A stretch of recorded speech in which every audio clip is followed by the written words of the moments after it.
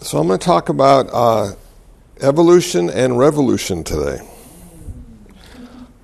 And I like those two terms because they're rather dramatic.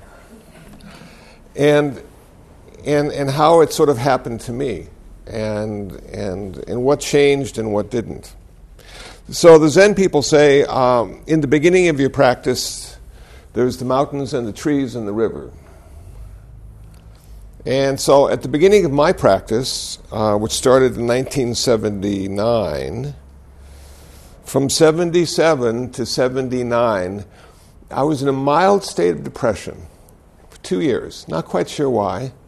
Everything was supposed to be really good. I had worked my way up from a part-time salesman to a manager of a retail store, which tended to do the most business. And in 76, I got the biggest bonus of all the other managers, which made me feel like really good.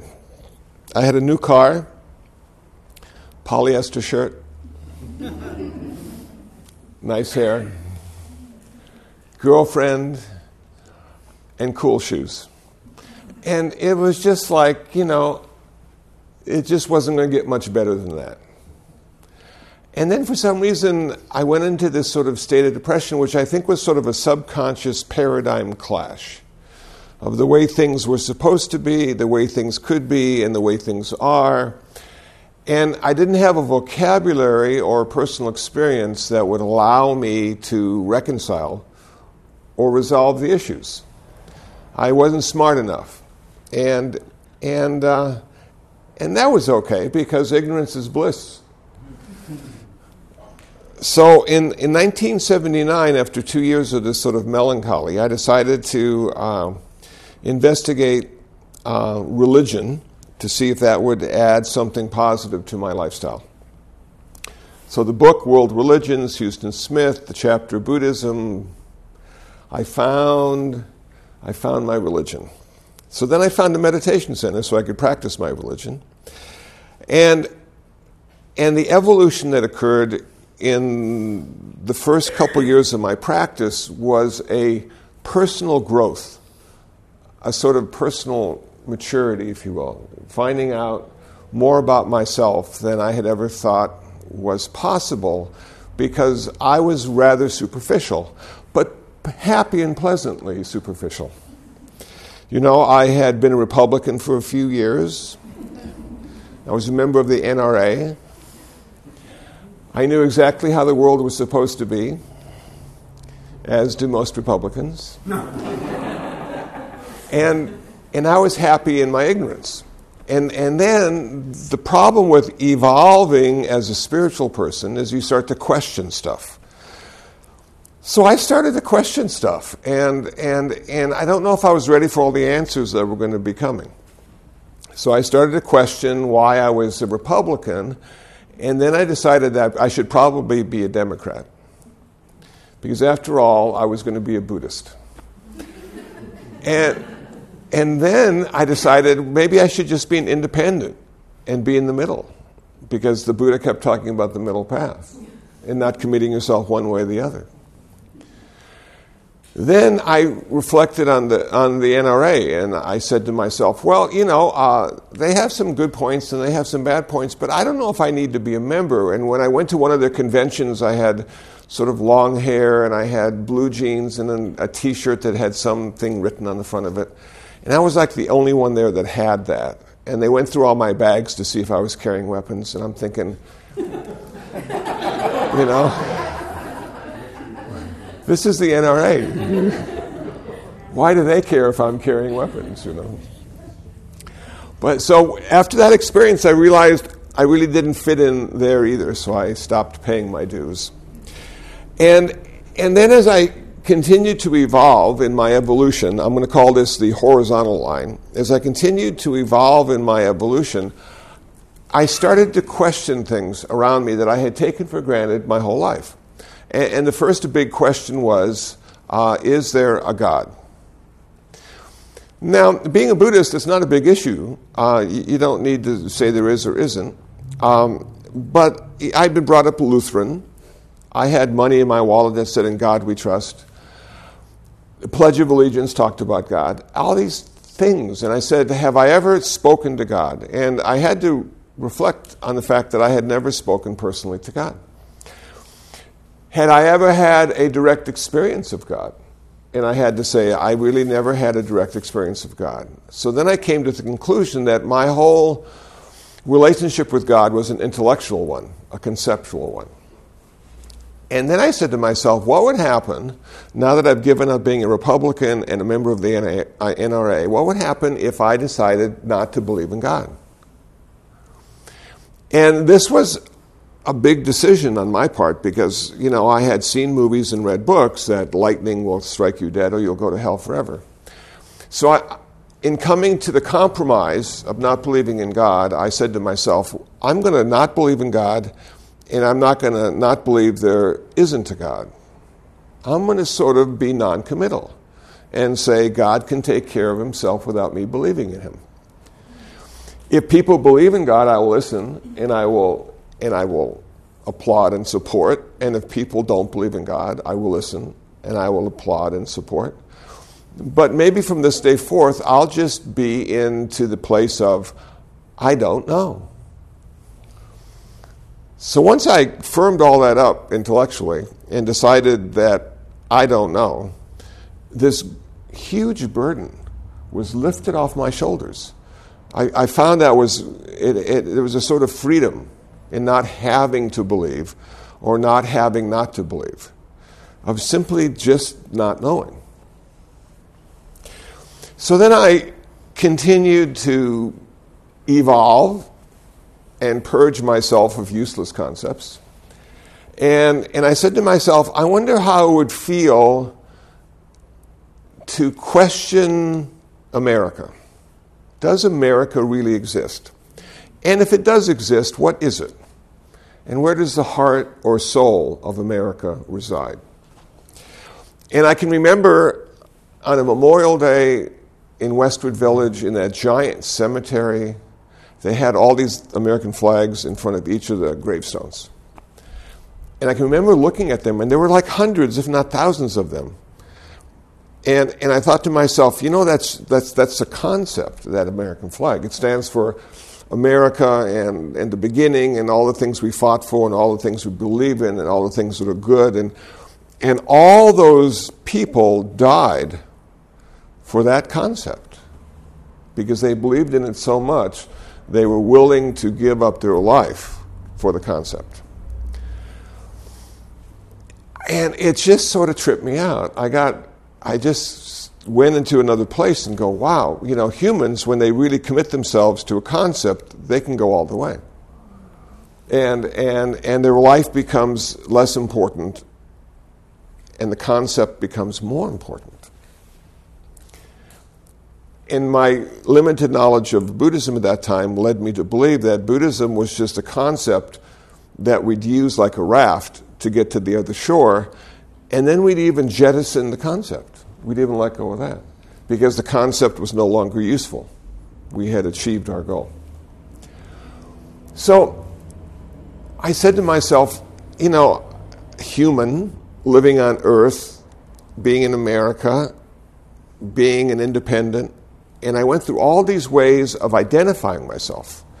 And I said to myself, do I need all that identity to validate who I am and what I'm doing? And so this question of who I was started to be really important. And there weren't any good answers. Now, I could talk to my mom, and she would tell me who I was, a slacker who didn't take out the trash and make his bed. But that was just one of me. And then I could talk to my sisters and brothers, and they would give me sort of the sibling answer. And then I could talk to friends and enemies, and they would tell me who I am. And all these people were just sort of like, yes, this is who I think you are. But when it came to define who I thought I was, I lacked the vocabulary. Again, I was speechless, if you will. But my evolution continued in spite of all these non-answers. I just kept getting deeper and deeper, and my little limited universe kept getting bigger and bigger and bigger. which started to include more and more things that I might not agree with or believe in or understand, but those tended to be part of my universe as well. And I had to come to a place of acceptance with those as being a natural phenomena, part of my life. But still, the revolution hadn't occurred yet. This was just the evolution, and as my teacher had said, once you start to meditate, your evolution speeds up dramatically. And it may never slow down. You may just continue to evolve at a rapid rate, whether you're ready to or not. For the last few days, I've been listening to Ram Dass, one of my favorite teachers, Richard Alpert. This is an audio book of his talks that he gave in 1996, I believe, when he was 65. He's talking about aging and maturity. And he, before his stroke, was the best storyteller of any spiritual teacher and always used himself as an example. And was not always successful in what he was doing or trying to do. And so one of my favorite stories about evolution and revolution was when he was back in the early 70s up in the San Francisco area, and he was giving a talk. And his audience was pretty much comprised of 20 to 25-year-olds, rather hairy with white clothes. And he was sitting on his chair, and he was talking, and right in front row was this lady of about 70 who wore very professional lace-up shoes in black and a straw hat with fake fruit. And she was listening to Ram Dass talk about his psychedelic experiences, and for some reason, she kept nodding yes. Now, Ram Dass evaluated this woman as having never taken anything maybe stronger than sherry in her whole life, and yet somehow she understood the complexities of the evolution of consciousness as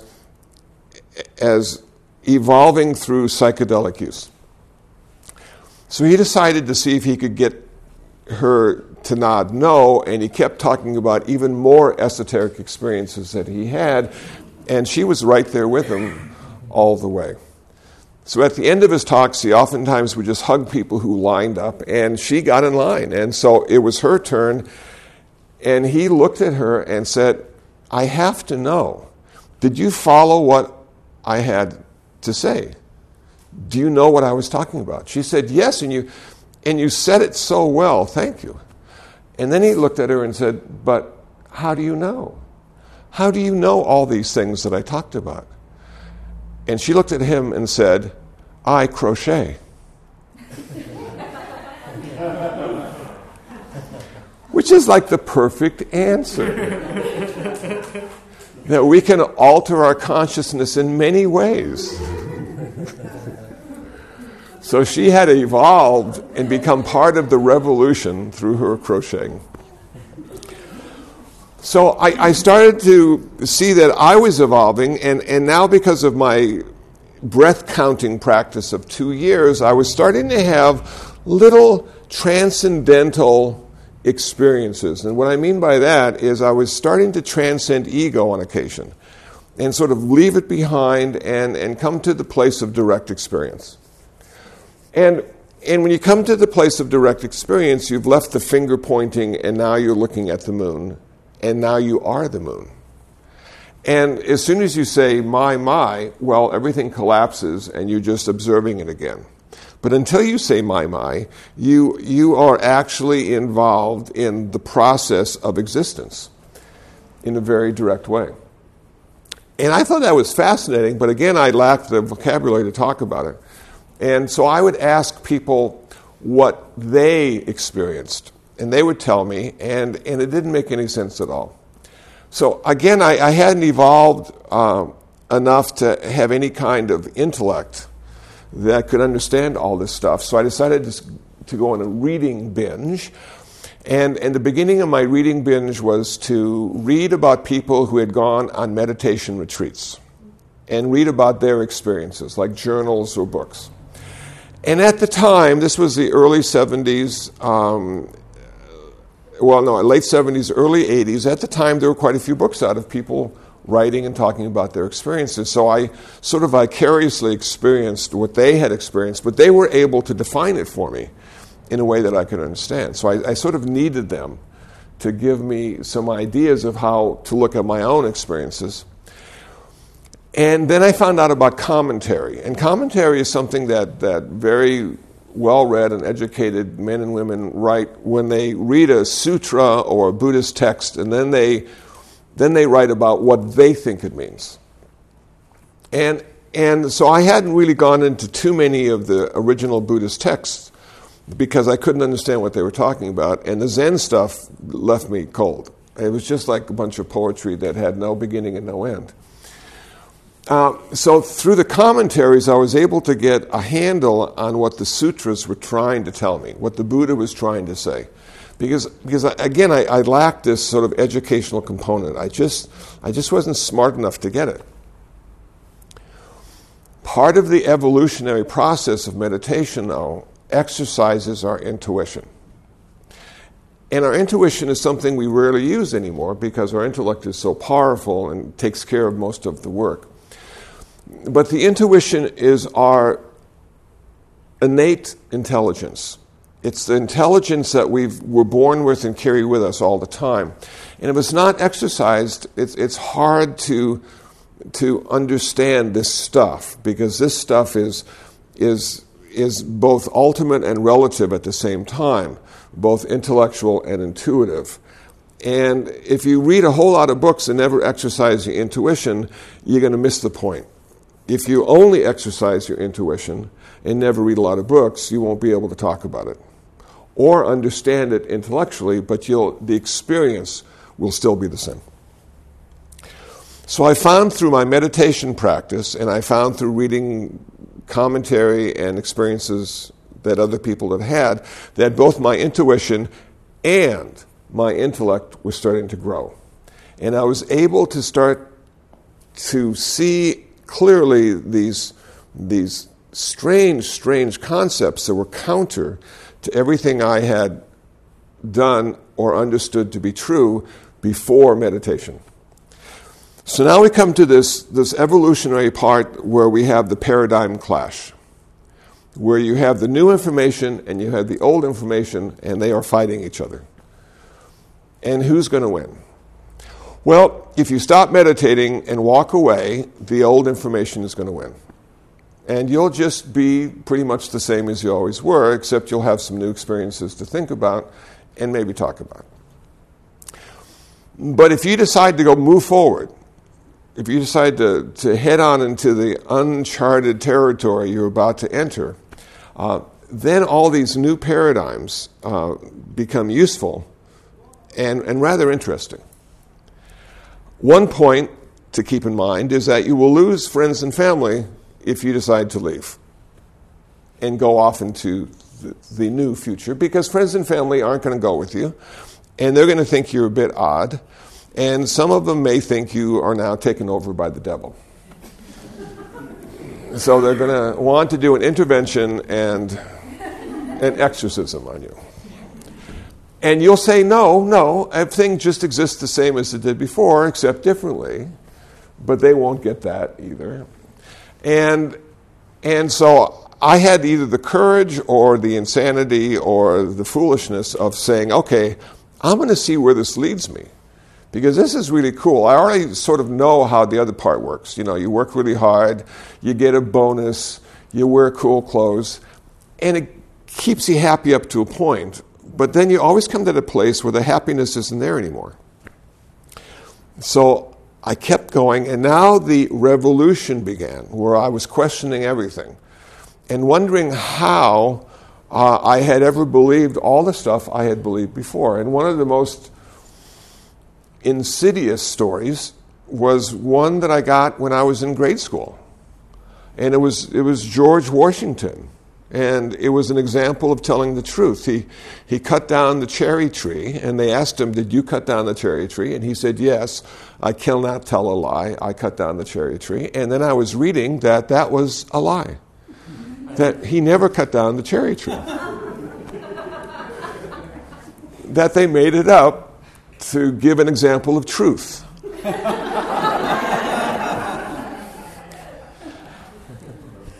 And so this really started to bother me, because I'm going to be part of the revolution now. What is truth? I said to myself. Well, truth at a relative level turns out to be anything you want it to be.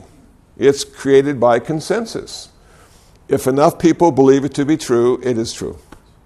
That's why it's really important to pick where you're going to live, because if you live in certain states, their truth is different than in other states. Even small communities, their truth is different than in other communities. Religions have an issue with truth as well, because they all have the truth. But it's all different. And then it comes to your truth. And what is your truth? Is your truth what you've come to understand or what you've come to experience? I find what experience does, it gives you confidence. It gives you confidence in the fact that what seems to be true now may not be true later, but right now it seems to be true.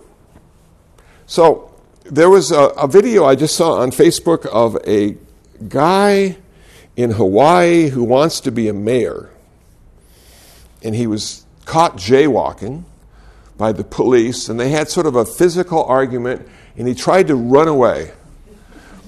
And they tased him, and he flopped on the ground, and then they handcuffed him.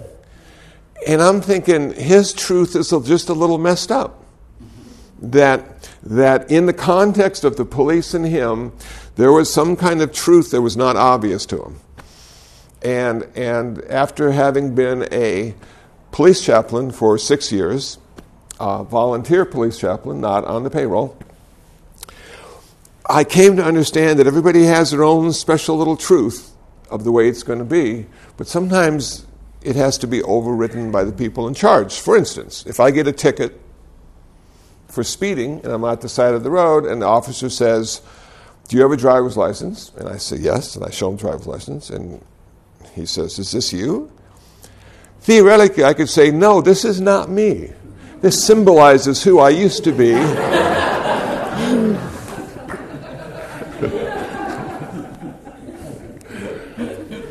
But I don't know if that truth is going to get me very far. So sometimes we have to bow to the truth of others just to get along, just to create a little harmony, just not to freak them out. And so the revolution happens internally, and now you don't want to freak everybody out because you've come to this other place where you see clearly how absurd this life is, and yet how important it is at exactly the same time. The absurdity starts right at birth. We're born to die. What's the point? I don't know. We have 7 billion people. What's the point? In 100 years, they'll all be dead. Where are we going to put them? There'll be 15 billion then. Where are we going to put them? We're going to have to find another planet just as a graveyard. There's a lot of people dying. How can you take it too seriously? You work really hard, you amass a fortune, you have a wonderful lifestyle, you get Alzheimer's and can't remember it's yours. What's the point? So I started to see it this way, and that's how I recognized the revolution. That I was going through this internal revolution of awareness, that I was starting to see things perhaps the way other people had seen them long, long ago. And now my job was to sort of integrate all this new information in a way that allowed me to seem normal. So that's when I started the ordination process. I thought to myself, here I have an opportunity to be ordained as a Buddhist monk in Los Angeles. How far out is that? And I will be given permission to be a bit odd because I'm a Buddhist monk. And they're not normal, or they would dress differently. And they wouldn't live. I've lived in the meditation center now for 21 years. Who would live in a meditation center for 21 years? Wouldn't you just eventually move out? Yes, most people do. I'm still there. It seems to still work for me. But I'm given permission to do that. Sometimes I'm vegetarian. People say, well, he's a monk. Sometimes I eat cheeseburgers. Well, he must be a southern monk. One of those Theravada guys, you know. And so you're sort of looking at this kind of stuff, and this allowed me to continue my journey, to continue the evolution and revolution of my life, to finally come to a place where the mountains and the trees and the river were form and concept. That there was form and there was a concept that I would apply to them, because there is no such thing as a mountain. If you talk to people who speak different languages, they'll give you different words for that same form. And then, at one point in my revolution, everything became emptiness. That nothing existed independently. Everything was interconnected and interdependent. Now, for me, this was a radical concept, because I had always felt separate. I had never been cursed with loneliness, though. I'm so lucky. I appreciate the fact that aloneness on occasion can occur. Not in Koreatown, but other parts of the world, you can actually walk around and not see anybody. How wonderful is that? So, I wondered if anybody had written about this experience of interconnectedness and interdependence. I call this enlightenment. And I found someone who had written a book about how all things are connected. And his name is Ken Wilber. And he is loved or hated depending on how you look at him. But he's the first guy that I was able to read who said, this is how all things are connected. And you have the vertical and horizontal, and you have quadrants, and things fit in here and things fit there, and it's really complicated, and I don't fully understand it. But I'm assuming he does, and it's a wonderful model and paradigm of how all things are interconnected and interdependent. But in the direct experience of that, you have no intellectual model necessary. It's simply opening your heart to the fact that you and everything are connected. Not the same, not one. Those are Christians that say that. The Buddhists would say interconnected, interdependent, unity, community. Those are really important words, I think. Not uniformity. And so as I read Ken Wilber, trying to understand what he was talking about, understanding some of it, I started to get this intellectual model now that went along with some of my meditation experiences of the interconnection and interdependence. I continued to meditate, I continued to evolve, I continued to participate in the revolution of my consciousness. And all of a sudden, all those mountains and streams and trees that were empty became mountains and trees and streams again. That you end up where you start. It might have been Aldous Huxley who said, I finally came to the fact that I was a fool. And just before I died, I realized I had never gone any further than simply being a fool. Now, in between the first fool and the last fool, there was sort of a lot of evolution and revolution and understanding. But do we really change that dramatically as humans? If we have all these experiences, do we really start to take on different shapes and forms and mind states? Maybe mind states. Maybe we do all the same stuff we did before, but we do it in a different way, which may or may not be obvious to people who are observing us. Maybe what we've done in some remarkable way has changed the way we relate to everything. That we've created entirely new forms of relationship with all the things that are in our life. And so, as Ram Dass would talk about, he says he's still neurotic, but now he sort of greets them and invites them in to see how they're doing. And so he created a different relationship with his neuroses. I was able to create a different relationship with my mother by being her son again, and not being a rebel or a nonconformist or not liking what she did because she was the old way and I wanted the new way. it was just so comfortable to go back in and meet her expectations. But in order to meet her expectations, I had to be less of who I needed to be, which turned out to be maturity. Ram Dass talks about being somebody and then evolving into being nobody. So at the beginning of my life, it was really important for me to look and be and act and think a certain way, because that was my definition of being somebody. But as I aged and meditated and read books about alternative lifestyles and ways of viewing the world, it wasn't as important. It became less and less important. And what started to become more important was the process and the evolution of becoming nobody. That being nobody allows you to feel pretty comfortable in any situation you find yourself in. When you're somebody, you demand certain conditions to be comfortable. So this evolution and revolution is real, but it's an internal one. I don't know if it can apply to the world around us. The world around us is pretty much messed up and always will be and always has been. Somebody complained about the Buddhists as not being engaged in changing the world because they realized the world was ultimately going to die, as was everybody on the world. And I disagree completely with that. For me, a Buddhist is someone who doesn't change the world but changes the suffering in the world. And if people are hungry and homeless, then they address that. If there's a man starving and a man fasting, the Buddhist feeds the man who's starving.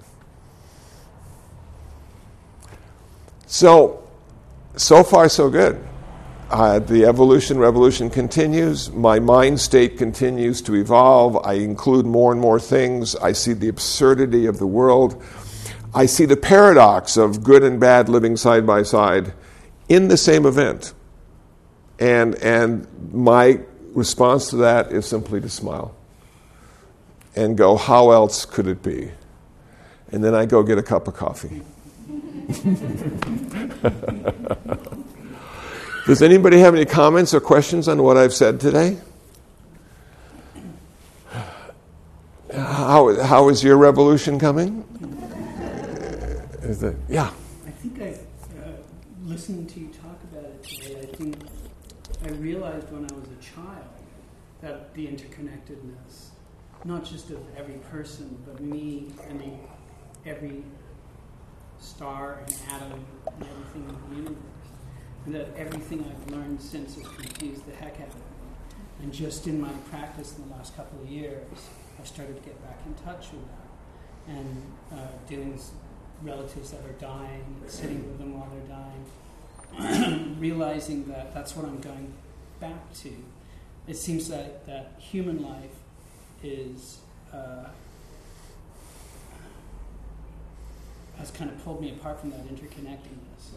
Mm-hmm. And so being with people who are dying and getting back in touch with that interconnectedness made me feel that when I die, maybe I will finally realize that interconnectedness fully. Yeah, because it's been confusing being a human being. Perhaps. You're right on in the beginning where we really are interconnected and interdependent. There's no difference between us and everything else. And in order for us to survive, we have to be made separate. And so all of a sudden we recognize we have a hand that's really separate from us, and we can use it to manipulate the world, and we have feet. And then all of a sudden Mom shows up. And Mom wasn't there in the beginning. It was just the universe would feed you when you were hungry. And now Mom's feeding you when you're hungry. So slowly but surely, we evolve and separate from the world around us.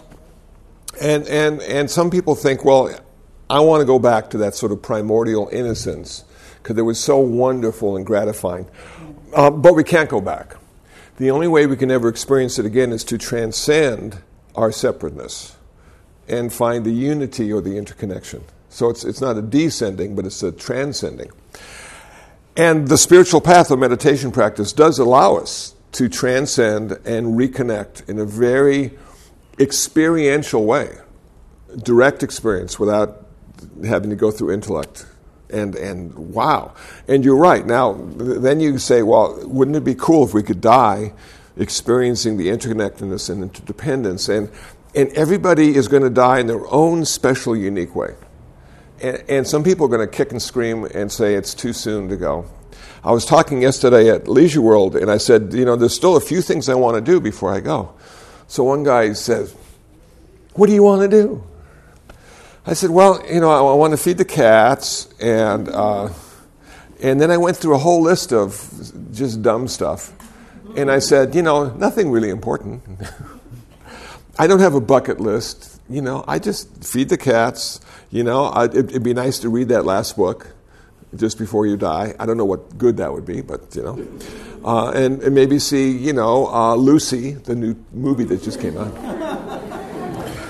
So nothing special, and then just die. So I'm really lucky that all the desires to do and be have sort of diminished a bit, either through age or practice, and life is just fine the way it is. If you're hungry, you eat. If you're thirsty, you drink. Tired, you nap. So cool. Thank you for that. That was good. Yeah, that's good. Richard. You said something about Buddhists not being engaged. Yes. And I wanted to ask you if you could talk a little bit more about that, because I have a friend. None of my friends meditate. I think it's just something peculiar that I do. And I gave a book on kind of like a Buddhist 101 to a really good friend of mine. And she said she thought it was a bunch of rubbish. So the way to be happy is to get rid of craving and aversion. So if I don't want anything, then I have no motivation and everything's perfect. So how do you reconcile acceptance and craving and aversion with still being engaged and motivating and not being like a Buddhist doormat? Yeah, this is really good. It's like, we have this desire to achieve nirvana. And this desire leads us to all the conditions necessary in our practice to finally come to that place of nirvana. But as long as we still desire nirvana, it will never happen. So that's like the last desire to go. Hopefully it'll self-destruct, but we don't know. So how do you live in a world where you're not supposed to have craving and desire and get anything done at all? I think at the relative level, we just have to see that it's one of the conditions of our human experience, that our desires and cravings lead us in certain directions, oftentimes satisfied temporarily by what we've come to conclude is what we need. If I'm hungry, if I eat, then I won't have the hunger for a while. And so the desire to eat makes perfect sense. It also keeps you alive, which is really good too. So it's a good desire to have, because being alive allows you to come to the Dharma, practice it, and achieve nirvana once the last desire for nirvana goes away. The desire to help people is an interesting one, because sometimes we help people because it's the right thing to do. But in Buddhism, it doesn't work because we don't have a right and wrong in Buddhism. Buddhism has skillful and unskillful, more suffering and less suffering. So we lack a divine lawgiver to tell us what is right and what is wrong. For me, if someone is suffering, that's the key, because Buddhism only talks about why we suffer and how to end suffering. And so if someone is suffering from no matter what, the Buddhist response to that should be, how can I help? Now, if they just need $1 for a cup of coffee, one way to do it, but sometimes people need, for instance, somebody to listen to them. They have a story they want to share, important story, and nobody wants to listen. And so the Buddhist says, in order to decrease your suffering, I'll listen to the story, not outside but inside, silently thinking that. And so in our own subtle little ways, we can go about changing the world based on less suffering or more suffering, not the right thing or the bad thing. I was talking about feeding cats, and so this guy got really upset with me. He says, how can you feed cats when so many people are hungry? aren't people more important than cats? And there was this silence. And he goes, well, and I said, I'm thinking.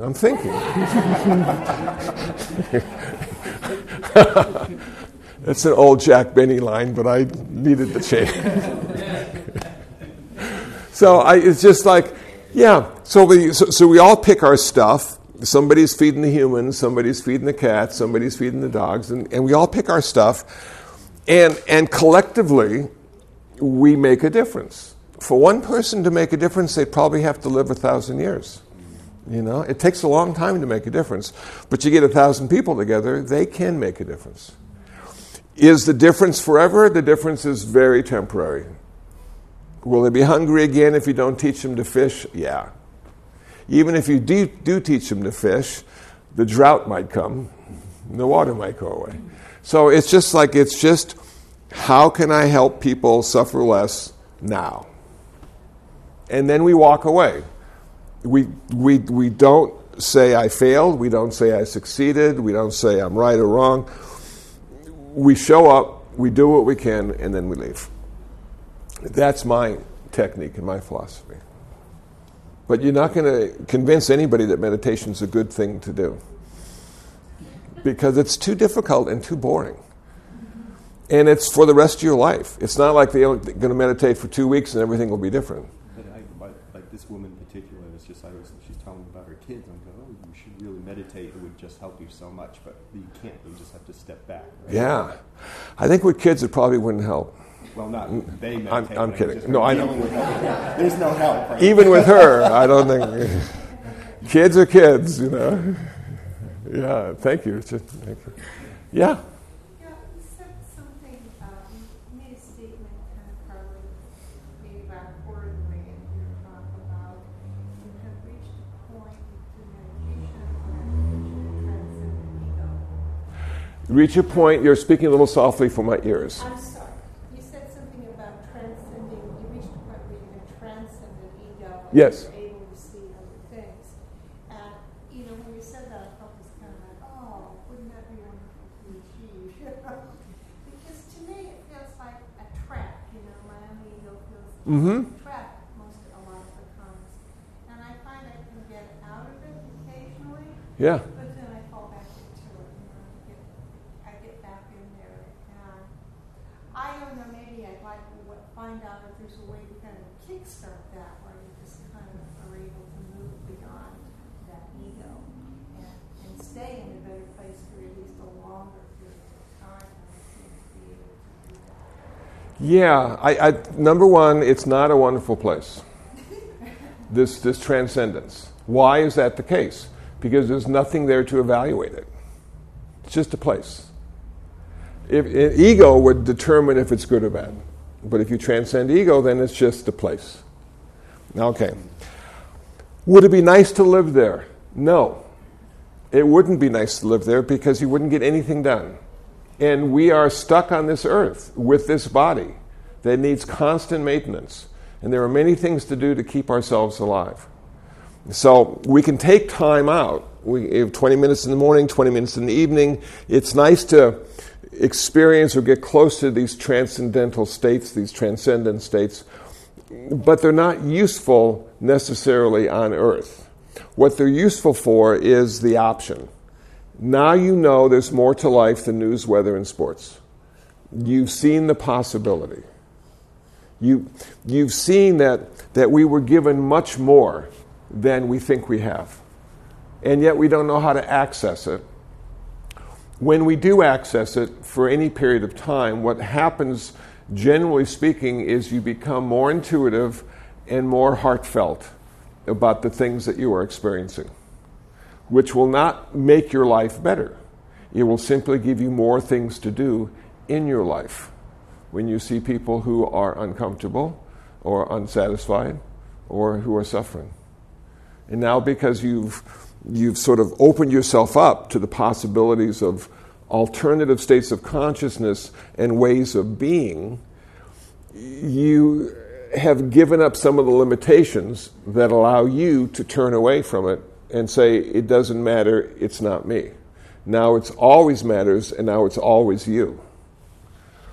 So it a blessing in disguise, but it's not something we can live very long. In Buddhism, what they say, you get these deep states of jhana, which are concentrated states, transcendent states. You can only live in those states up to 7 days. If you stay any longer, you will die. So it leads me to believe that the main state would be this state. And that's where the evolution comes in. We evolve through our meditation practice and the Dharma to become mature, accepting human beings.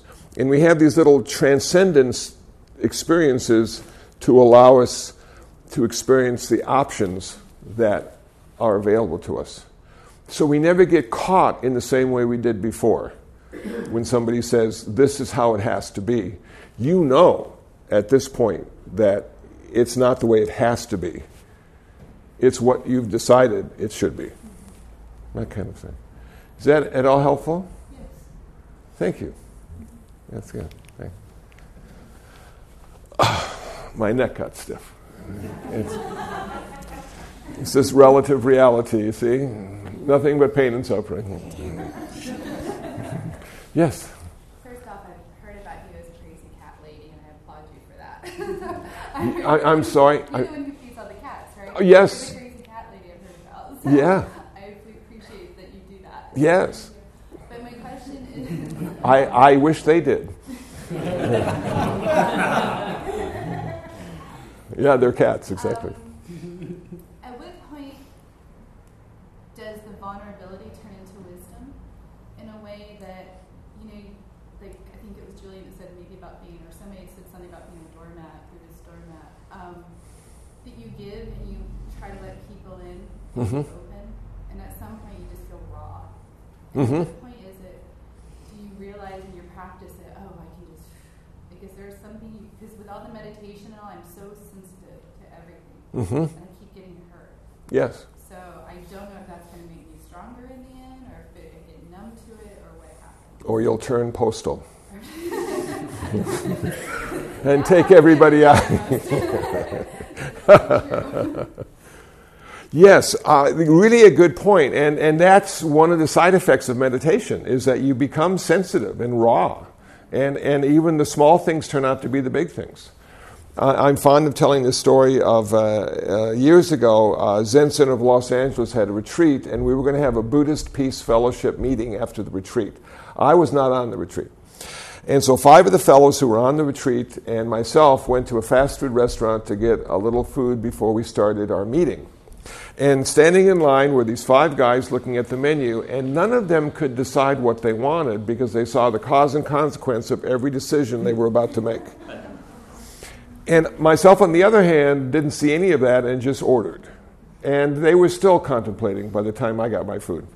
So one of the downsides of this stuff is we become aware of so much more, and we feel so many more things. And we don't know how to relate to that, if we should allow it to happen, if we should build those walls again and guard ourselves because we don't want to be taken advantage of and we don't want to be hurt. The Vipassana people would say, who gets hurt? Who are you really? Who's the person that feels this? You see? And then you would say, I wonder who feels this. If I'm simply a process, or the 5 skandhas, or mind and body, or the 32 parts of the body, if I'm all these things that are in process and changing all the time, who is it that feels hurt? Well, it turns out it's the ego. It's the ego because the ego is starting to lose its hold, its mastery over you. And it won't go quietly or easily. It will fight you every inch of the way. So you have to be very compassionate with yourself, very kind with yourself, assuring the ego that you're not going to get rid of her. She's an important part of your life, always has been and always will be. You need her to be there so you can continue to exist. But now, in your dialogue with your ego, you say, you've been master for a long time. I'd rather you just be one of the tools I use to exist in the world and experience it in a skillful way. Do you think we could work something out? You know, as you're talking to your ego and self. And sooner or later, the ego feels more and more comfortable because it realizes you're not trying to kill it.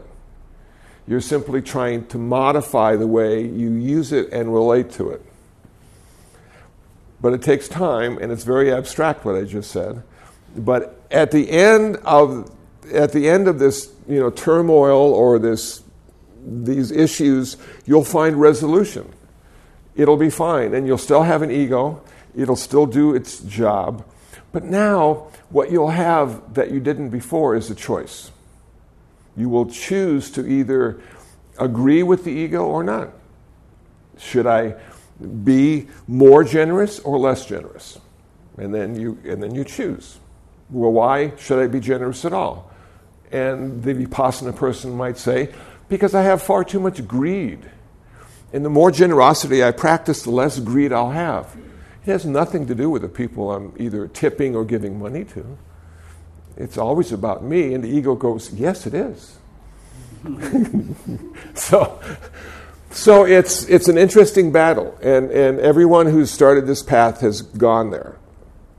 And sometimes you feel like you're going insane, you know. So instead of going to that 4-day meditation retreat, go to the spa. Let them massage you with hot rocks and oil, you know, and just take a break. This is hard work. And we get to places where we think we're going nuts or want to take somebody out, and then the next day everything is fine. Yeah. Thanks for sharing that. Yeah. That's good. Good.